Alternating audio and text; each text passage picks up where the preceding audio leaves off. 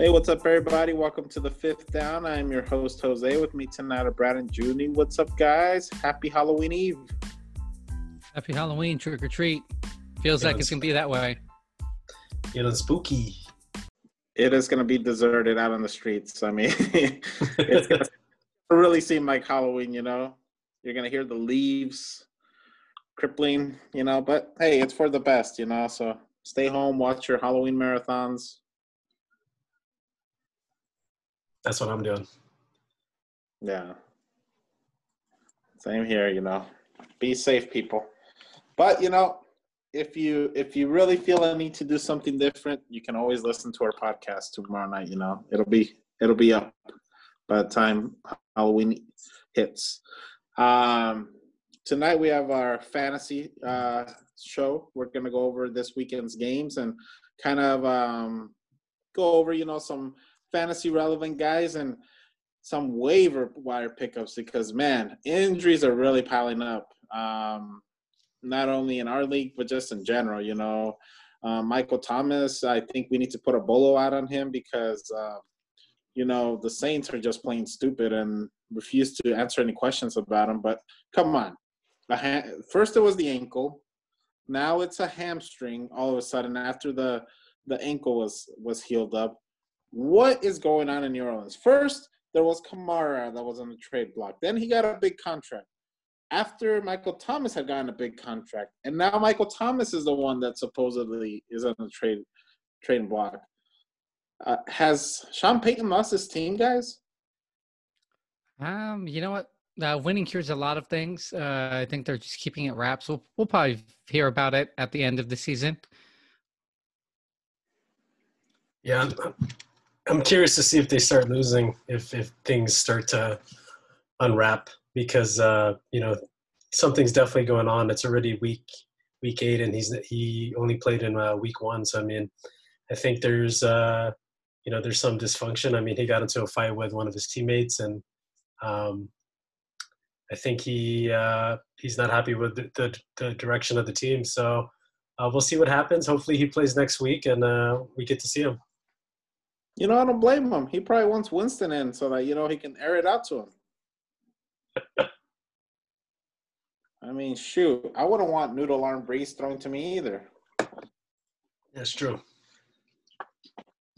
But, you know, let's delve into week 8. I mean, it's crazy to think that we're already 8 weeks into the season, you know. Teams keep getting hit with positive COVID tests, you know, just I believe the Indianapolis got hit with some, and the Raiders have been hit, and now the Bengals too. But it seems like, you know, it's status quo. The games are still going to be played. How do you guys feel about that? I mean, I'm fine with it. We've gone this far. It's really all about, you know, just paying attention to what's happening the day of the game, especially with COVID. You really have to be wary about, you know, because a player can just pop the morning of, and you may have to head to the waiver wire to see what you can get out there. Stay real flexible. And I mean, especially this week, you know, time's moving back. I don't know if people are going to be, I don't know if they're going to be as up to date, especially the day after Halloween. So really keep an eye on the waiver wires as any Sunday. Yeah, for sure. I think the NFL is doing a great job with the COVID testing compared to Major League Baseball, and it's one of those things where they're staying on top of the testing, and they're, you know, the most important thing is they're you know, they're being proactive about it, and you know, they're shutting down the players who test positive, and they're putting them in quarantine. So, but definitely. You know, especially with the injuries on top of the COVID, you definitely have to be on top of the waiver wire. Yeah, and the Vikings were the other team that I missed. They had a linebacker test positive. But yeah, definitely waiver wire is your friend. So this Sunday, have some interesting games. Poor Las Vegas Raiders. I have to go to Cleveland, Ohio in November. It's probably going to be cold. No OBJ. So who can we trust in that Cleveland wide receiving core? Yeah, for this game, I don't know if there's anyone you can really trust outside of Jarvis Landry. And when we're actually looking at the game, it's going to be a bad weather game. Chance of rain, 25-mile-per-hour sustained winds, gusts up to 40. Going to be 40 degrees out there. It's looking like it could very well be a running game. If that's the case, fire up Kareem Hunt. And Jacobs. Jacobs, yeah. I mean, it's one of those things where really pay attention to the weather, and especially if there are some players you're really uncertain on, like a Higgins or Bryant out there, yeah, for Cleveland. But I think the only viable receiver though is going to be Landry. Okay, and Junie did touch on this before, but maybe you can elaborate because I think we weren't recording at the time you brought this up. Mayfield seems to do better without Odell in the field. So does that mean that guys like Rashard Higgins and Peoples-Jones can maybe be added to that list with Landry of viable targets? Yeah, in this game, I don't think so. I think it's going to be a lot of tight end and a lot of Kareem Hunt. But in the next up and coming games, I think they can be a factor. Like what we were talking about, Mayfield doesn't have to think as much when Odell is on the field, because when you have a superstar like Odell on the field, you want to give him touches, and when he's getting double teamed and he's not open, then all of a sudden your second and third options, you either forget about them or you don't look their way. And then all of a sudden, you're getting sacked. So for Baker, I think for the rest of the season, I think he's going to perform very well, especially with Nick Chubb coming back in week 10. I feel like with their team, they're a running team. So at the end of the day, they're not going to pass 50 times. It's going to be a dose of Kareem Hunt and Nick Chubb. So in that aspect, Baker Mayfield, I do think he'll perform better. But going back to what Brad was saying in terms of the targets, I think this is a big game for Darren Waller. I feel like this is the perfect game for Derek Carr because Derek Carr doesn't have a strong arm. I think he's a more accurate guy. He's more mid-range to passing to his running backs. So I think Darren Waller has a big game, and then also Josh Jacobs on the ground. So definitely going to be a running game. I don't think it's going to be exciting, but it's going to be a smash-mouth football game. Yeah, I think the over-under on this is 51.5, implied point total. Yeah, Browns 27, Raiders at 24.5. I definitely take the under in this game if the weather turns out ugly. Wouldn't put a whole lot of stock into this game. Yeah, outside of Waller and Jacobs, in that wide receiving core, it's hard to really find someone that you can trust week in and week out for the Raiders. But Nelson Aguilar has actually been pretty consistent this season. So, I mean, if you're desperate, you have some guys out either with injuries or on bye week, he could be someone to look at in the waiver wire. And yeah, Derek Carr too. He could be a good streaming option. He doesn't throw many interceptions, doesn't commit many turnovers, and he tends to find his guys more than the opponent. So he could be a good streaming option for 1 week. Moving on, the Patriots and the Bills. It's so crazy. We're used to seeing it the opposite way. The Patriots are usually the team with the winning record, and the rest of the AFC East tends to have the losing record. But the Patriots are 2-4. Can we trust anybody on the Patriots roster fantasy-wise? James White might be the only one, but again, just touching on weather, doesn't look like this is going to be a very good passing game for weather. Anyways, also, 25-mile-per-hour sustained winds, temperatures in the 40s. Definitely keep an eye on it. If it gets better, you might be able to put some stock in the passing game. But as of now, I'd only really put stock in James White for New England. I disagree. I think Cam has a bounce back game. I think he hears the criticism. I think the best part about Cam is that he is accepting of the criticism, and he understands what he has to do in order to turn it around. And I don't think the combo of Cam Newton and Bill Belichick is done this year.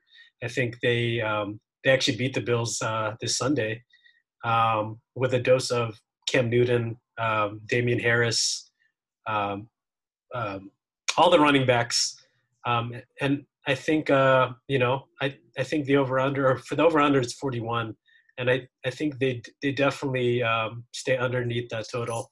But I do feel like the bad weather games benefit the quarterbacks with the stronger arms, like Josh Allen. I wouldn't be surprised if Josh Allen has a good game because he probably has the strongest arm in the league. So definitely going to be a ugly game. A lot of running. I expect Singletary and Moss to have a big workload in terms of the Buffalo side.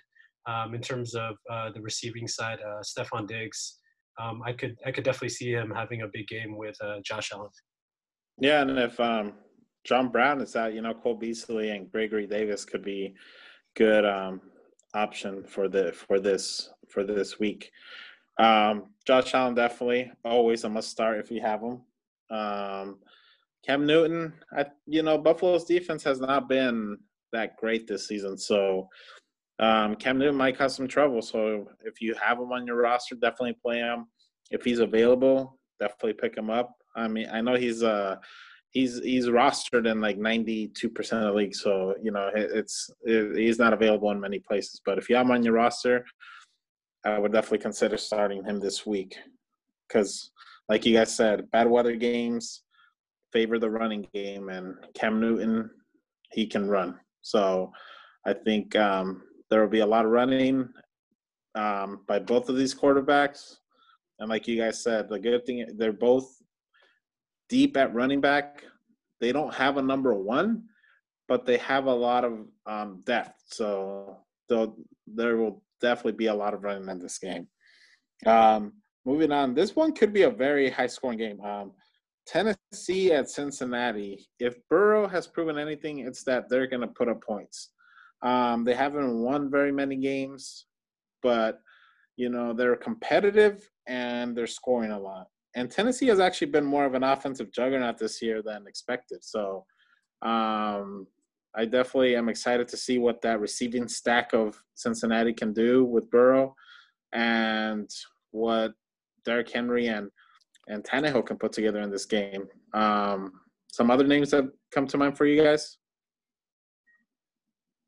I'm looking at Boyd. I think Boyd is probably Joe Burrow's favorite target. He's his go-to guy. He averages between 10 to 12 receptions a game, or targets a game, which is pretty high. In terms of the running back, Giovanni Bernard is always a good option, especially with Mixon being out. I think he'll definitely put up some points for the fantasy owners. In terms of the Tennessee side, A.J. Brown is hot right now. He's probably the hottest receiver right now. He's definitely a must start. Also, Jonnu Smith. Jonnu Smith had an injury in week 6, and he didn't play very well in week 7. I expect him to bounce back in week 8 versus the Bengals, which give a lot of points up to tight ends. So if you have Jonnu Smith, definitely start him at your tight end position. Yeah, I mean, just taking a look at this game, this is one of those games, again, just briefly touching on weather. It's on the verge of being a bad weather game. Keep an eye on it. If the weather calms itself down, it should be a very good passing attack. When you take a look at Tennessee, they actually do give up points through the air. So I wouldn't be afraid of playing any of those wide receivers, especially AJ Green, he's seeing a lot more production. He really only has value in PPR leagues. Standard scoring, I wouldn't be as thrilled to start him. And Tennessee side of the ball, you're obviously starting Tannehill, Henry, AJ Brown. Definitely keep an eye out for Corey Davis and Adam Humphries, and take a look at who is filling the slot in the exterior position, because they do bleed points to downfield burners. So whoever gets that role on any given play, that could be who cashes out for them. Obviously Cincinnati, Joe Burrow. If you have Giovanni Bernard, you're starting him. Gets a lot of passing work. Hopefully it's one of those high scoring games. Fantasy football wise, they do have it they have it set pretty high, 53.5 over under. What do you guys think of Higgins and AJ Green? Are they must starts as well? I'm higher on Higgins than I am on Green, just because, like I said, Green's not going to get you the yards. He's going to get you the receptions, but the yardage isn't going to be there. I think Higgins, he has the opportunity for yards, TDs, and receptions. Yeah, I think Higgins is the one, the number 2 receiver on Cincinnati, and I think he's filling that AJ Green role that AJ Green wanted, but he just is not living up to the standards of AJ Green. I don't think AJ Green has a good game this week. I think he comes back down to earth, especially with Cincinnati having a banged up offensive line. They give up a lot of sacks as it is, and this week they're missing their left tackle, their center, and their right tackle. So honestly, this might be a tough game for Joe Burrow. He might have to do a lot of quick passes to the backs or even to the tight ends, because it might be rough when it comes to that offensive line. Yeah, so definitely have to keep our eye on that. Missing 3-star offensive line is never good. They're not. Their offensive line isn't good as it is, and now they're missing their starters. So it's, to me, that might be the difference in the game. Yeah, including their first-round pick, Jonah Williams. Mm-hmm. Okay, moving on. We got the Colts at the Lions. This one, it's not really a game that jumps out and says, "Ooh, exciting," but you have two teams that are playing solid. They're both in wild card contention. Who can we trust in this game outside of Galladay, and now it seems like DeAndre Swift? Is there anyone else on Detroit's team that can be trusted? T.J. Hawkinson. I think if you have him at tight end, you can definitely play him. Tight end isn't it's not a great position this year as is previous years. So if you have him, I think you can start him with confidence. Marvin Jones? No, I'm just kidding. The only person outside of Matt Stafford, Swift, and Galladay that you can start is their kicker, Prater. Prater is a dome kicker, and he plays Minnesota, who plays in a dome. They play in a dome as well. So I would always refer to getting kickers that play in domes, because the games in bad weather conditions, the kickers are going to be pretty much excluded because of the wind conditions. Which is why Prater. Which is why I have Rodrigo Blankenship. Rodrigo. The goggles. The goggles, man. The best kicker in the game. The goggle man? Just bring it back to Indianapolis. If we're looking at that side of the ball, obviously in a dome, so weather shouldn't be an issue. 50 points over under. I think they give the edge to the Colts by 3 points. On the Indianapolis side of things, I think there's only 3 players that you can start. Jonathan Taylor, he hasn't been performing, but he'll give you that running back 2 floor. It's a safe floor.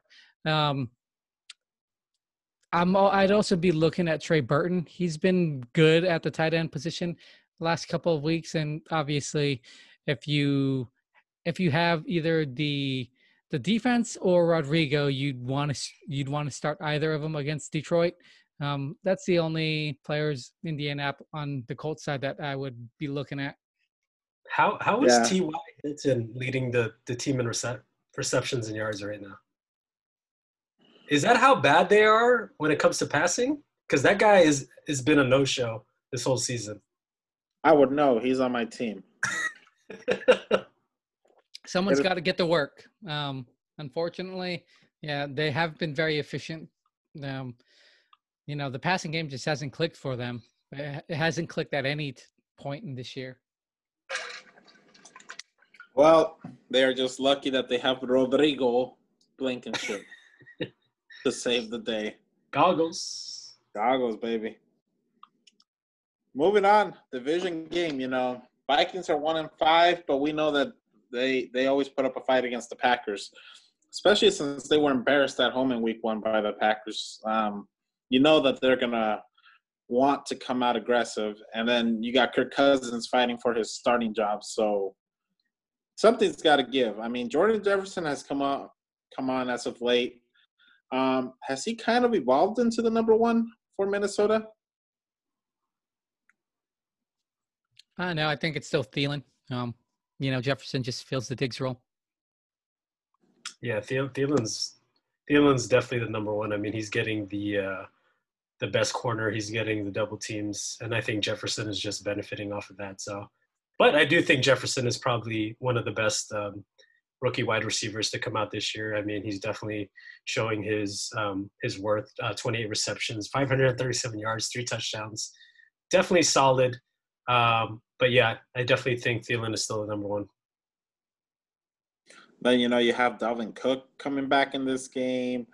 You have Jamal Williams stepping in for a second week in a row for Aaron Jones on the Green Bay side. You have Devontae Adams, who had a huge week last week. You have Devontae, no Lazard yet. So who's going to step up and take over those targets, That's what I've been waiting on.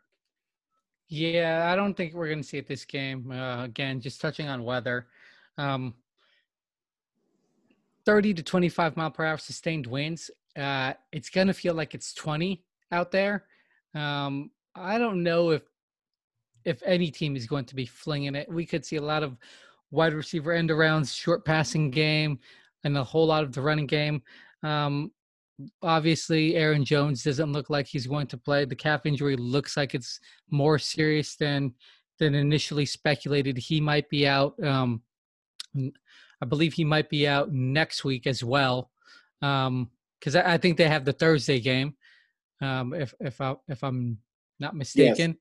They go to yeah, so he might be out for that game as well. So if you have Jamal Williams, you 3 weeks where you can start him. But yeah, I mean, it's looking like Jamal Williams and Dalvin Cook might be all of the work. I don't know if Cook's going to be on a snap count. But yeah, I'd really be looking at the weather on this one and temper, your expectations if you are the Thielen Jefferson owner, even the Devontae Adams, you may not get 20 or 25. You may just have to settle for, that 10 to 15 range. Interesting. Dalvin Cook is actually questionable. So I know there's reports earlier that they said he was going to play, but now he's questionable. So I'm wondering if that hamstring is acting up again, or the groin is acting up again. So that's something to definitely watch for. And, the same thing, too, with the cold temperature that, when you have groin issues, hamstring issues, right, those things tighten up in the colder the weather. So, they might not be willing to put him out there if they think he might re-aggravate that injury. Right. And once again, cold weather, wind, it benefits the quarterbacks with the stronger arms, and I think Rodgers is definitely one of those quarterbacks with the stronger arms. So yeah, I think there's going to be a lot of Tanyan. There's going to be a lot of Adams still, and then obviously Jamal Williams. Yeah, and then Kirk Cousins, he can fling it. His biggest problem has always been that he tends to throw it more to the opposing team than his own team. So, I mean, we'll see what happens this week. I'm sure he's gonna be under a tight leash of not making early mistakes. If if you guys need a tight end, a sleeper tight end, Irv Smith is a sleeper on the Minnesota Vikings. His last 2 games have been pretty good. He's been pretty active, and I see him getting more targets. So if you guys need a tight end, Irv Smith is definitely a sleeper. Especially in PPR leagues where, maybe the yards aren't quite there, but maybe the targets are, so you would still get good point value. Moving on, the Chiefs have a scrimmage this Sunday. They host the New York Jets. And they just announced for the Jets that they will not have Jamison Crowder or Rashard Perriman. Brashard Perriman. Yeah. It really puts a dinger on any hopes that they had of not looking completely incompetent out there. So they don't have Le'Veon Bell anymore. You don't have your 2 top receivers. I mean, man, if I were Sam Darnold, I would wake up with more pain in that shoulder again. Yeah, the line is right now is minus 20 for the 20.5 for the Kansas City Chiefs. So Vegas, everyone thinks this game is going to be a blowout. I personally think it's going to be a blowout. It's going to be Le'Veon Bell's coming out party. I think he is going to terrorize them with Clyde Edwards-Helaire. I think they're definitely going to get split time, and I think Le'Veon is going to make them pay. 50-50 split this week because they're going to want to give Le'Veon that time on the field. Yeah, I mean, taking a look at this game, the game could very well be over, at the first quarter. Right, so it's over already. It's over, and it didn't even start yet. It could very well be, and if that's the case, I would really temper your expectations with any of the pass catchers out of Kansas City. Yeah, because they might. When you take a look at the game script from against Buffalo, they really committed to running the ball. You could see a heavy dose of Clyde Edwards-Helaire and Le'Veon Bell and maybe even Williams. Especially if we have a halftime score of like 35-3 or 35-7, something like that. I mean, you could see a situation where Mahomes just kills clock third quarter and then Chad Henne comes in the fourth quarter. I mean, if it got out of hand that early, I don't even know if Patrick Mahomes would play in the second half. Kansas City wise, you hope if you're a fantasy football owner of any of their players, you hope it's a closer game just so you can get more production.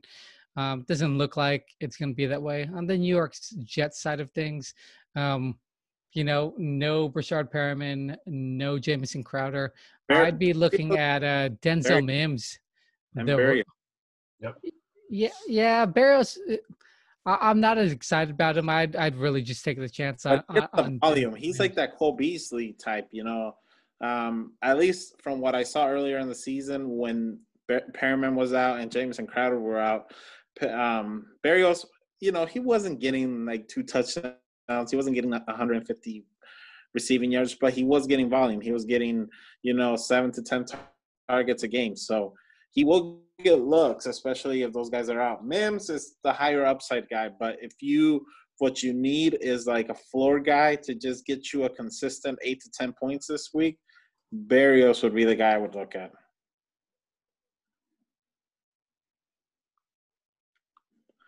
Yeah, and now moving on to a game with 2 competitive teams. We got the Rams at the Dolphins. The first game for the new starting quarterback of the Dolphins, Tua. And I will try to say his last name, but I know I will butcher it. So what do you guys expect from Tua? I expect Tua to be calm, cool, collective. I think he is going to be more of a game manager in this game. I think the Rams are a very a tough team to play against, especially because they are good against the run.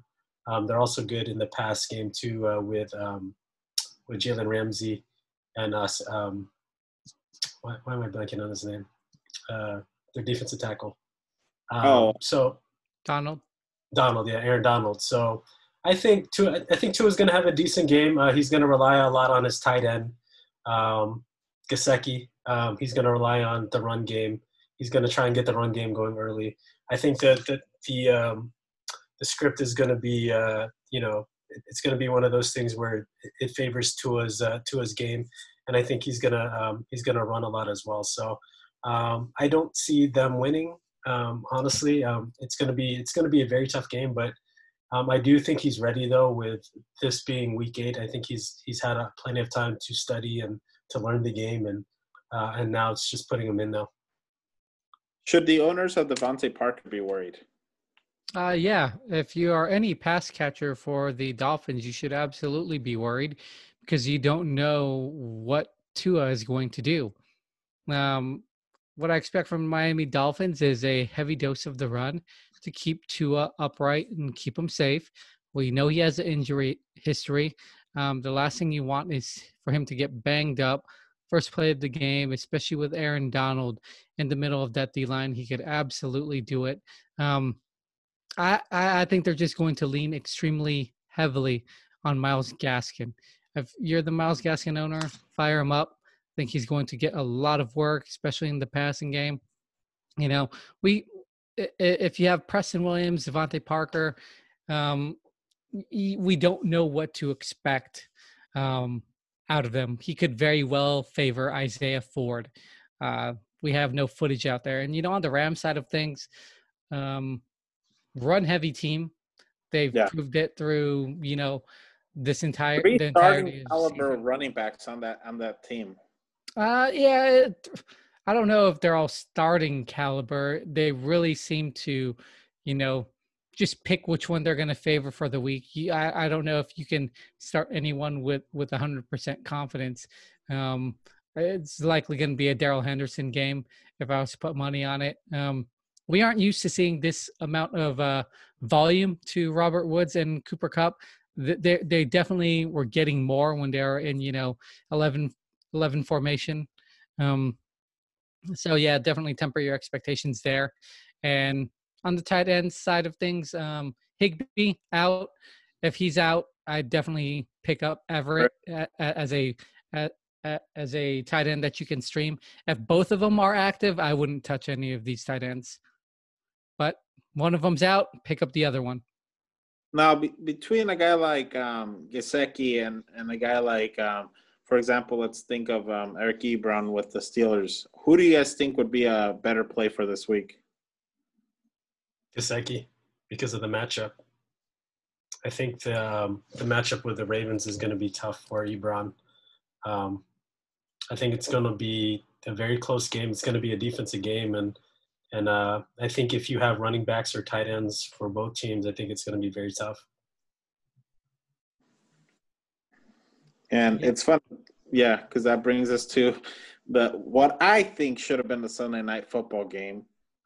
But, it has a 10 a.m. starting time, whereas we're stuck with Philadelphia, Dallas for Sunday Night Football. But it's Pittsburgh at Baltimore. I mean, it's a division game. You got the 6-0 Steelers at the 5-1 Ravens. This is for first place in the division. It's crazy that, it's not nationally televised. But, you got Lamar Jackson, you got Ben Roethlisberger. They're both playing solid. I mean, they both have deep running games. Who can we trust in that passing game from that receiving core in Pittsburgh? It seems like, 1 week we're sold on Claypool, and then the next week he gets no catches. And then Deontay Johnson goes from irrelevant for a couple of weeks to once again 3 touchdowns. So who can we trust? The only one you can actually trust is Deontay Johnson. The only time he hasn't been relevant was when he got knocked out due to injury, or when he was just scratched due to injury before the game. When you take a look at the targets that he has gotten on full games that he's played, he's clearly their number one. If you're looking at it from a volume perspective, the only one you could really trust is Deontay Johnson. What about Juju Smith-Schuster? It seems like he hasn't had a big game this season. Should we temper our expectations of him as a wide receiver 1? Yeah, if you went into this season thinking he was a wide receiver 1, you really You were sipping the Kool-Aid or you bought into the hype. He was at best wide receiver 2. Now we're looking at, wide receiver 3, wide receiver 4 territory. It's really going to depend on the matchup. If Deontay Johnson's out, Chase Claypool's out, it bumps up their value. It's the same thing with Chase Claypool. When either of them are out, Juju or Deontay, I'd fire him up. And then on the Baltimore side, you have Mark Andrews. He is Lamar Jackson's best friend on the field.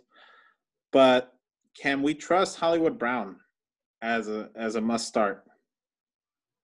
No, you can't. You can't. I mean, this team's figuring it out right now, and this matchup is very tough. It's a division game. Pittsburgh, in terms of their defense, they only give up 68.8 yards a game, passing yards 246, and they only allow 19 points. So in terms of the matchup, I don't think this is Brown's breakout game. I think they're going to try and get their tight ends involved. Andrews, a lot of short passing. And then I think you're going to see a lot of Justin Tucker. I think this is going to be a field goal game. I think it's going to be physical. And I see the Ravens winning because Harbaugh is really good off bye weeks. And I just see them pulling it out. Yeah, I sort of have a different view on this game. If Baltimore can be exposed, I think they can be exposed at the wide receiver position. When you take a look at the points they've given up, they gave up Pittsburgh. Pittsburgh is the one that you can really exploit. Pittsburgh in the first game. It did to them, Yeah. They gave up 28.2 to Slayton. Judy got 10.2, Cobb at 19.5, and then they give up that 31-point game to Fulgham, and then a 27-point game to Brown. If we're looking at the Steelers side of things, the Baltimore side of things, I think you can definitely fire up Marquise Brown. If there's one guy that I think can take every single point from them, he's the only guy on the Baltimore side of things. Have to wait and see. To me, it's going to be the game of the week, but yeah. Unfortunately, we're not getting it in prime time. The other thing to take note of in this game is Mark Ingram. It doesn't look like he's going to play. It's looking like you're going to have two backs in this game. J.K. Dobbins. J.K. Dobbins. Gus Edwards. We don't know what this backfield is going to do. If you take a look at the backfield as a whole and average it out, they'll give you 100 yards on 16 carries and a touchdown. Fantasy football wise, that's a great game. That's something you can work with. But then when you realize that you have to divide that by 3 players, you sort of don't want any piece of that backfield. This might be the only time you can fire up J.K. Dobbins or Gus Edwards if you have them sitting on your bench. If you're hurting for someone to fill that running back position, if you have either player, definitely consider it. Next, we have another division game. Man, it seems like it's divisional Sunday. We got Chargers at the Broncos. Brad, what's the weather like in Denver? It's not going to be as bad as last week, so you can actually count on, some sort of passing attack from either team. I don't think there's going to be snow on the ground, so you should be good weather-wise. Okay, a guy I want you guys to help me try and figure out is Mike Williams. This guy 1 week will get like 10 targets, get you like 2 touchdowns, and then the next week we'll get like 2 targets. Like, we know Herbert's airing it out. Why is Mike Williams not getting the consistent targets? Because he's not consistent. I would not touch Mike Williams with a 10-foot pole. He'll have a amazing game, just like we did a couple weeks ago, and then he'll goose egg you. He won't give you any points. Herbert goes to Keenan Allen. He targets everyone except for Mike Williams. So it's tough. I mean, Justin Herbert's a great quarterback. I believe he is probably going to be the rookie of the year this year in terms of the offensive side. And he does a good job of spreading the ball, but for some reason, Mike Williams disappears. And for me, that's a reason why I wouldn't even touch him. Yeah, Mike Williams is one of those guys. When if you take a look at it from a fantasy football point of view, you don't want him on your roster because he is unpredictable. He's a boom or bust type player. And in fantasy football, it's all about being predictable and knowing what you're going to get. And unfortunately, you're not going to get that out of Mike Williams. From a football point of view, Mike Williams is great. I mean, he stretches out for all the balls. He's competitive. He may not have the gaudy numbers that you're looking for in a wide receiver, but man, if you're looking for a wide receiver, I would, I definitely want him on my actual football team. Fantasy football team, no.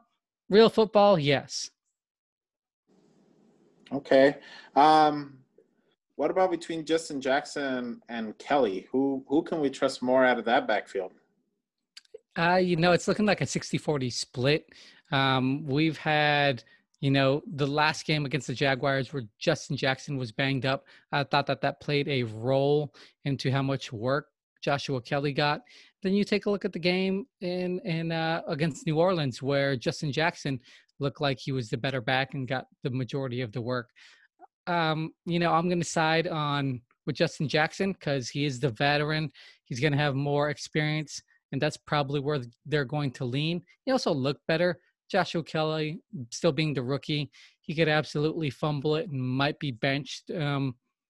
If I had both running backs and I was forced to choose to start one, I'd go with Justin Jackson. Okay. What about Hunter Henry? It seems like in the beginning of the season, he was a must start. He was on that must start list, but he's not really getting the looks. You would think that a tight end would be a young quarterback's best friend. Why is he not Justin Herbert's best friend? I know Keenan Allen is a target hog, but you would think that Hunter Henry would be right there with him. Observing his game, watching his game, and I know last week I said he's going to explode and he's going to produce, but I feel like the intangibles aren't there.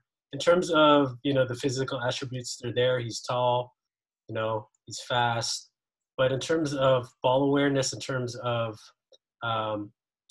running routes, I just don't think he's that great. So for me, observing Hunter Henry more, I just don't think he can be an elite tight end. He can definitely be a serviceable tight end. He's good at blocking, and he'll catch balls here and there. But in terms of a sure thing, I don't see it anymore. Yeah, in the tight end landscape, he's definitely one of those guys. He's not going to be the upper echelon, but he's definitely one of those tight ends that I think is right around that 8 to 12 range in terms of tight end. So he's not really going to compete with the Kelce's, with the Kittles, with the Wallers. And especially in this game, I don't think it's going to be a good matchup for Hunter. You take a look what Denver was able to do against tight ends. The best game was from Jonnu Smith in week 1. He had 4 receptions, 36 yards, and a touchdown. That was the best game that you were able to get from a tight end. You take a look at what they were able to do against Travis Kelce. Yeah, sure, the weather played a deal, but 3 receptions on 31 yards. Gronkowski, 6 receptions on 48. Even Eric Ebron, they held him to 3 to 43. So Denver's likely going to keep Hunter Henry in check. If you're playing him, you're hoping for a TD. That's the only way he's going to hit his projection. Yeah, I mean, it's going to be – and like you guys said, it's a divisional game. Both of these teams, it's a must-win if they want to remain in that wild card race. So it's going to be hard hitting. Denver plays hard on defense, and the Chargers play really well on offense. So something's got to give in this game. Yeah, on the Denver side. You got to wonder, is Drew Lock going to start throwing touchdowns? Or, great for Brian McNamara's owners, but, man, they got to start throwing some TDs at some point. He's got some weapons. He has Tim Patrick. He has Jerry Jeudy. Why is Jerry Jeudy not taking off? Jerry Judy's is being locked down. They're treating him like the one, and Tim Patrick is really benefiting from that. Yeah, I mean, Drew Lock, teams are just going to expose him and take advantage of him for what it is. Denver Broncos side of things, I only see two players that you can start on this roster: Melvin Gordon, due to Philip Lindsay, and Noah Fant. Those are really the only teams that I think are serviceable in this game from a fantasy football point of view. Noah Fant, I think he'll have closer to 60, 70 yards and will likely get a touchdown, especially when you take a look at how many touchdowns the Chargers allow to the tight end position. They allowed one in week 2 to Kansas City. They allowed one to O.J. Howard and one to Cameron Brate in week 4, and then Jared Cook again in week 5. So they can take advantage of that. And Noah Fant looks like he should be able to get into the end zone. Interesting. Moving on, we have the Saints at the Bears. Another game without Michael Thomas. Man, Brad, all the Michael Thomas owners should be really upset. This is ridiculous. I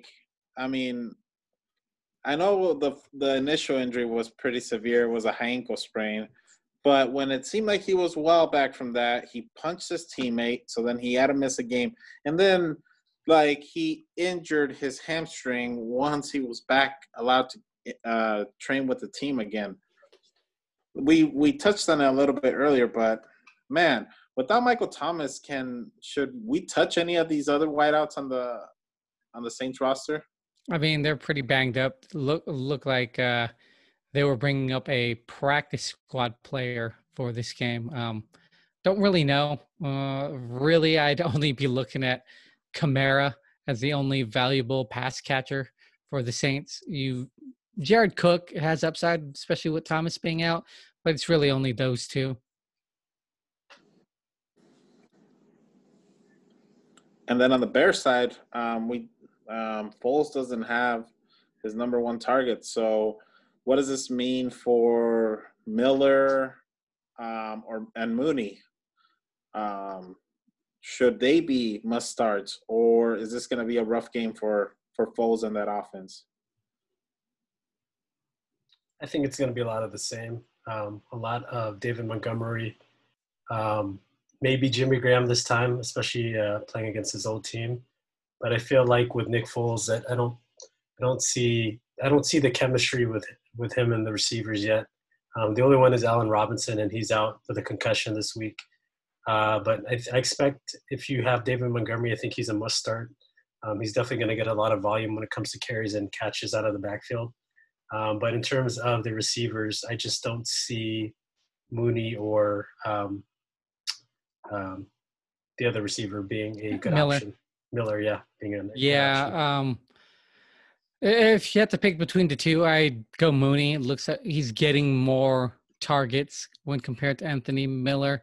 I personally view them, wide receiver 4, wide receiver 5 range. Really only playable in deep leagues. Chicago Bears, it's David Montgomery and Jimmy Graham. That's all I'm looking at on that side of the ball. Their defense as well, but yeah, I'd be really hesitant on Mooney or Miller. And before we move on, if you're the other 31 teams in the NFL, would you be looking into whether Michael Thomas is truly on the trading block, or would you not touch him? I believe you call in. You have to do your due diligence and see what they're willing to take. Lowball them. You never know. They could be very desperate, and if you could score Michael Thomas on the cheap, why not? I just don't see Michael Thomas being lowballed, especially with the Patriots giving up a number 2 for Mohamed Sanu last year.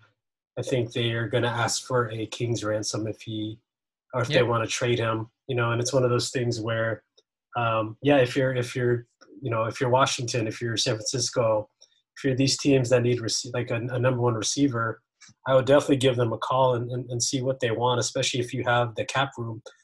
Number 1, you have to have the compensation, you have to have the draft picks, and number 2, you have to have the cap room.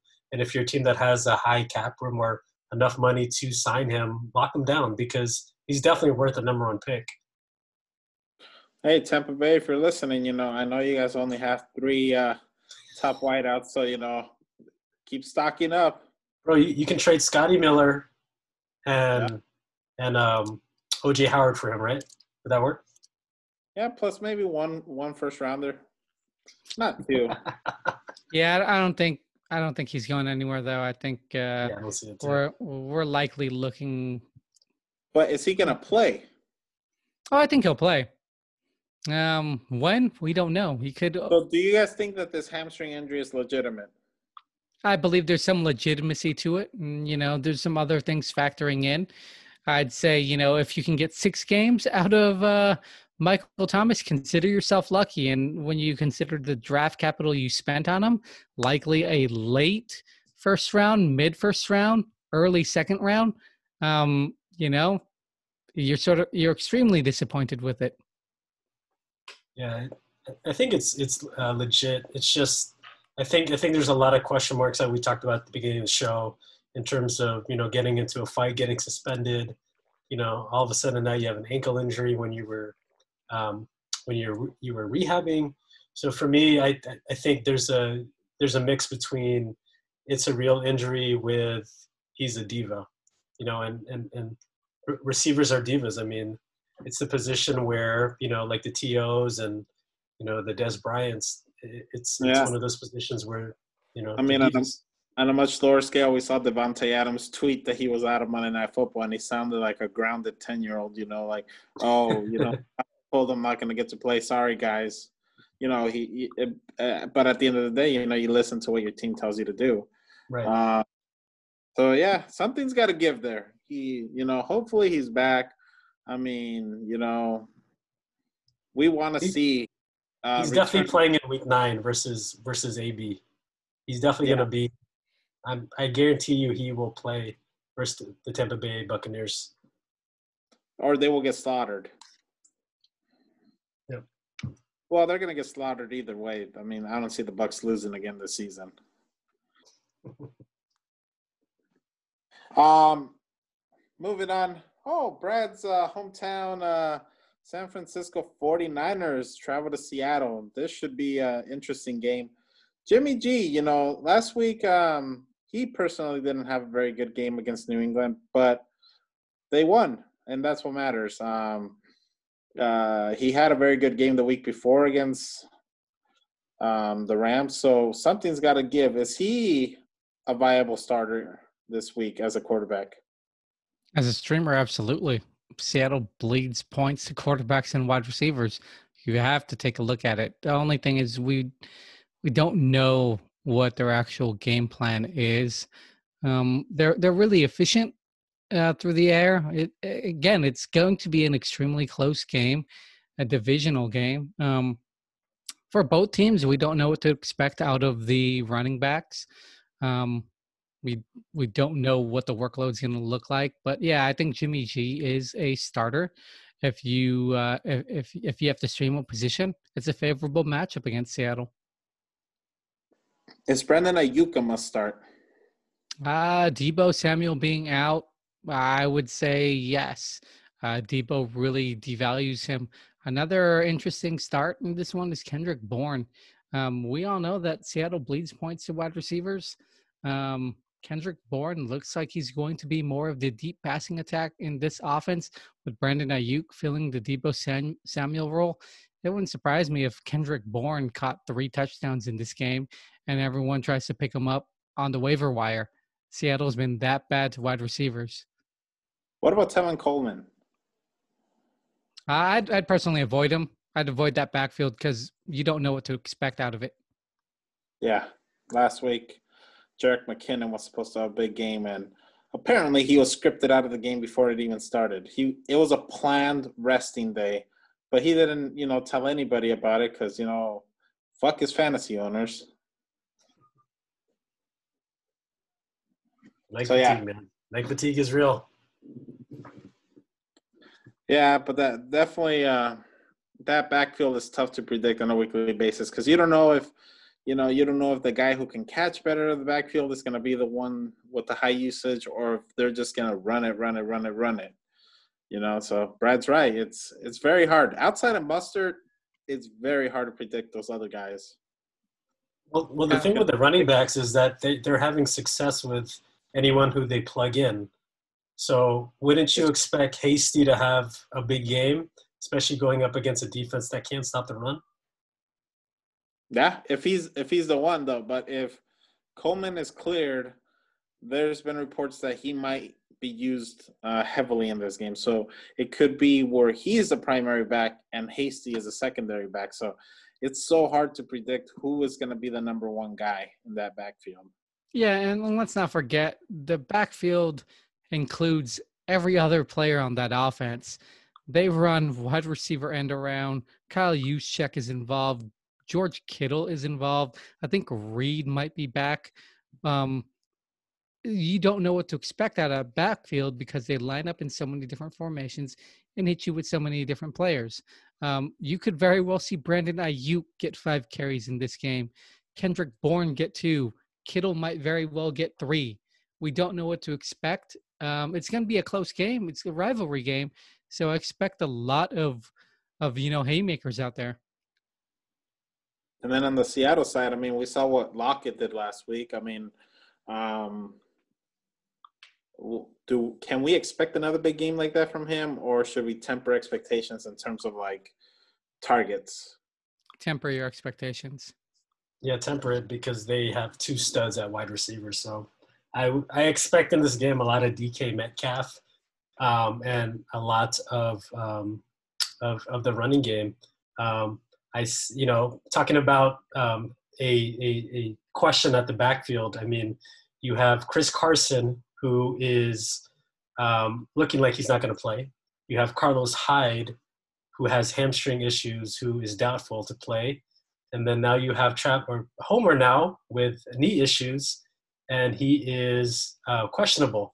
So if you are in need of a RB2 or a flex position player, look at DJ Dallas, especially if he's going to be the only back in the backfield for Seattle.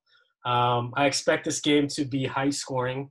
I think Seattle is going to be dominant in the air, and I feel like if they want to beat San Francisco, they have to run the ball as well. So I think there's going to be a lot of mix between run and pass for Seattle. Yeah, the one thing to take note of in that backfield is, we talked about it briefly with coach speak with San Francisco. A whole lot of coach speak from Pete Carroll as well. Whenever I hear a player is a game time decision, that to me signals that he's not going to play unless something miraculous happens. So if you're the Chris Carson owner, I'm scratching him. He's not going to play. The one thing that I do want to point out is we go back to last week, Seattle, Arizona. The game was actually decided by DJ Dallas and his inability to pick up the blitz. It was something that, if Hyde was in there, he would have done. Carson, he would have done. With DJ Dallas, if he is a liability in the pass protection game, I expect him to be pulled, maybe put in tight end or another offensive line. Yeah, that'll be definitely interesting to see. And then finally, the Sunday night football game. You got the Dallas Cowboys and the Philadelphia Eagles. You have CeeDee Lamb, Amari Cooper, and Michael Gallup. Plus, a solid tight end, Dalton Schultz, and Ezekiel Elliott. And the quarterback is Ben fucking DiNucci. Who the fuck is this guy? Can anybody tell me where the fuck he even went to school? James Madison. My point proven. No one knows who the fuck this guy is. And yet Colin Kaepernick doesn't have a fucking team. Ben DiNucci, start the week. Pick him up while you can. This dude is the next Patrick Mahomes.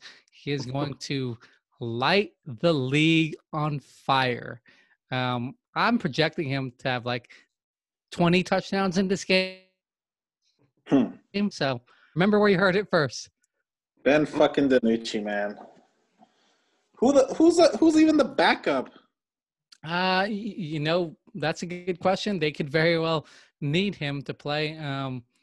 I at this point don't know. I expect a heavy dose of Zeke in this game. The only wide receiver that I can even see being usable would be Amari Cooper. Everything else on that Dallas offense, unfortunately, I am avoiding. So does this mean Ezekiel Elliott should finally have a big game, or is he going to continue with more of the control issues that he's had throughout this season? I think it's going to be mediocre, but the volume's going to be there. I think, 15 points is within reason. I don't think he's going to go off for 40. If you told me hit 22, I wouldn't be surprised, but, I'm expecting 15 points. What about on the Philadelphia side? I mean, you got Greg Ward, you have Fulgham, Rager is back, Richard Rodgers, and Carson Wentz. Do you need anything else? I mean, Miles Sanders is out, so Boston Scott, plug him in. Another guy, if I don't think he should be available in many waiver wires because, I mean, he fits that Miles Sanders role pretty well. So he should be picked up in most leagues right now. Is this going to be a blowout? Pretty much. Yes, it's going to be a big blowout. If you have any Philadelphia players that are named Carson Wentz, Boston Scott, Fulgham, and yes, Jalen Reagor. This will be Jalen Reagor's breakout game. He had a thumb injury that sidelined him for 4, 5, 6 weeks, and now he's going against the worst defense, or one of the worst defenses in the league. And I think he will have his coming out party. And I see a lot of Carson Wentz to Jalen Reagor in this game. Yeah, it should definitely be a forgettable game. Not for Philadelphia fans; they're going to enjoy it thoroughly. But Dallas Cowboys, I mean, you've gone from Dak Prescott to Ben fucking DiNucci. Just, I mean, just listen to that fucking name. Does that sound like the starting quarterback of the Dallas Cowboys to you guys? That sounds like they got the guy from IT from the, and they told him to put the pads on. Brad, maybe you can be the backup. No, thank you. You have knowledge of the game. I feel like you could spread the ball. I don't want a concussion. Don't want anything. Listen, they're having a fire sale. Dallas is really sending some warning shots, everyone. You take a look at the players that they just traded and players that they've let go. They're telling these players to, ship up or shape up or ship out. This could be the fire that they need. I think it goes deeper than that. I think it's a coaching issue, a cultural issue at this point. I wouldn't be surprised if we see a lot of no-namers out there. Hey, Washington football team, you wanted Amari Cooper. He might be available. Hey, you know what? And you might be able to get him for a second-round pick now this time around. Because I don't think Amari Cooper wants to stick around to catch balls from Ben fucking DiNucci. I'm sorry, guys, but that's just fucking ridiculous. Sunday Night Football is going to be headlined by Carson Wentz against Ben DiNucci. Yeah, the NFL didn't really, they wanted because a it's the primetime fucking game. Cowboys. I mean, last week they flexed out the Bucs and the Raiders on the possibility that the Raiders weren't going to have an offensive line. And, the Cowboys don't have an offensive line. They're all on IR. They're down to their 27th quarterback, and they keep getting blown out. They got blown out by the Washington football team that is trying really hard to be a top pick for Trevor Lawrence. And as hard as they tried to lose the game, they just had to beat the Cowboys because the Cowboys were that much worse than them last Sunday. That's how bad the Cowboys are right now. And yet the NFL did not flex this game out. Why? Because they're afraid of Jerry Jones. Because Jerry Jones would have fucking chewed them out for taking them off prime time. But hey, it'll be fun seeing Jerry Jones looking down on that field watching Ben fucking DiNucci throw the football. I think this is a great game for any NFC East team other than the Cowboys. I think it's going to be a slaughter, and I think Carson Wentz is going to put it on them. And I sure hope so. And but hey, nothing's gonna probably make Jerry Jones change. So if it being down to Ben DiNucci at quarterback doesn't make him change, I don't think anything ever will. But that moves us on to our Monday Night Football game, my Tampa Bay Buccaneers against the New York Football Giants. Hey, if the Giants win, they would be a game out of first place in the East. So this is a must win for them, to stay in that race. It's no Godwin, so that means Evans is a must start this week. You have the Gronk playing really well, and then Tyler Johnson and Scotty Miller. They kind of they're harder to predict.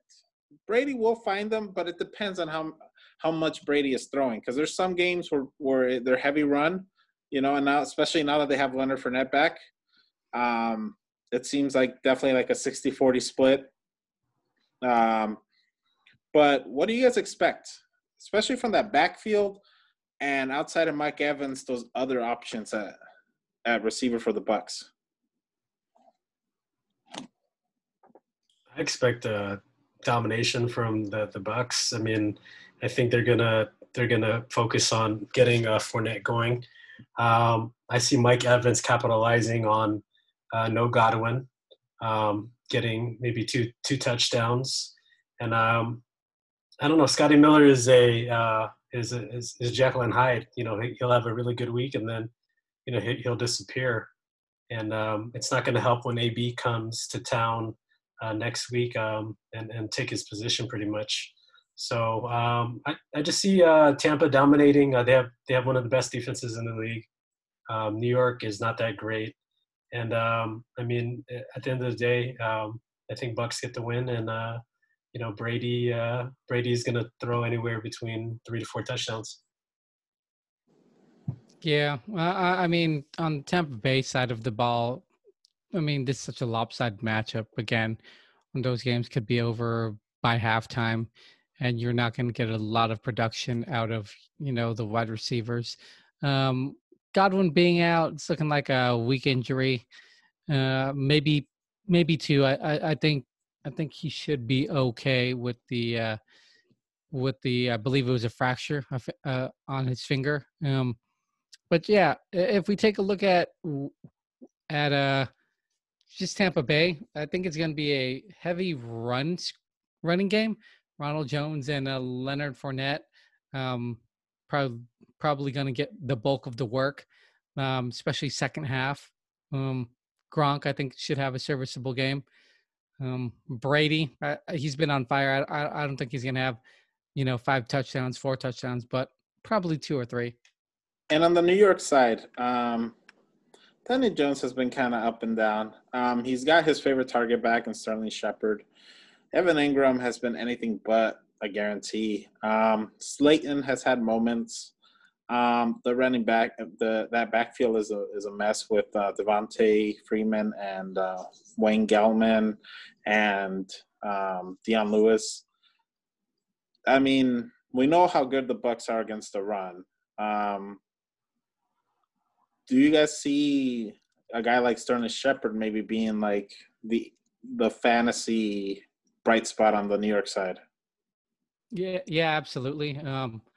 Tampa Bay can be exposed at the wide receiver position when you take a look at. I mean, they are a really good defense.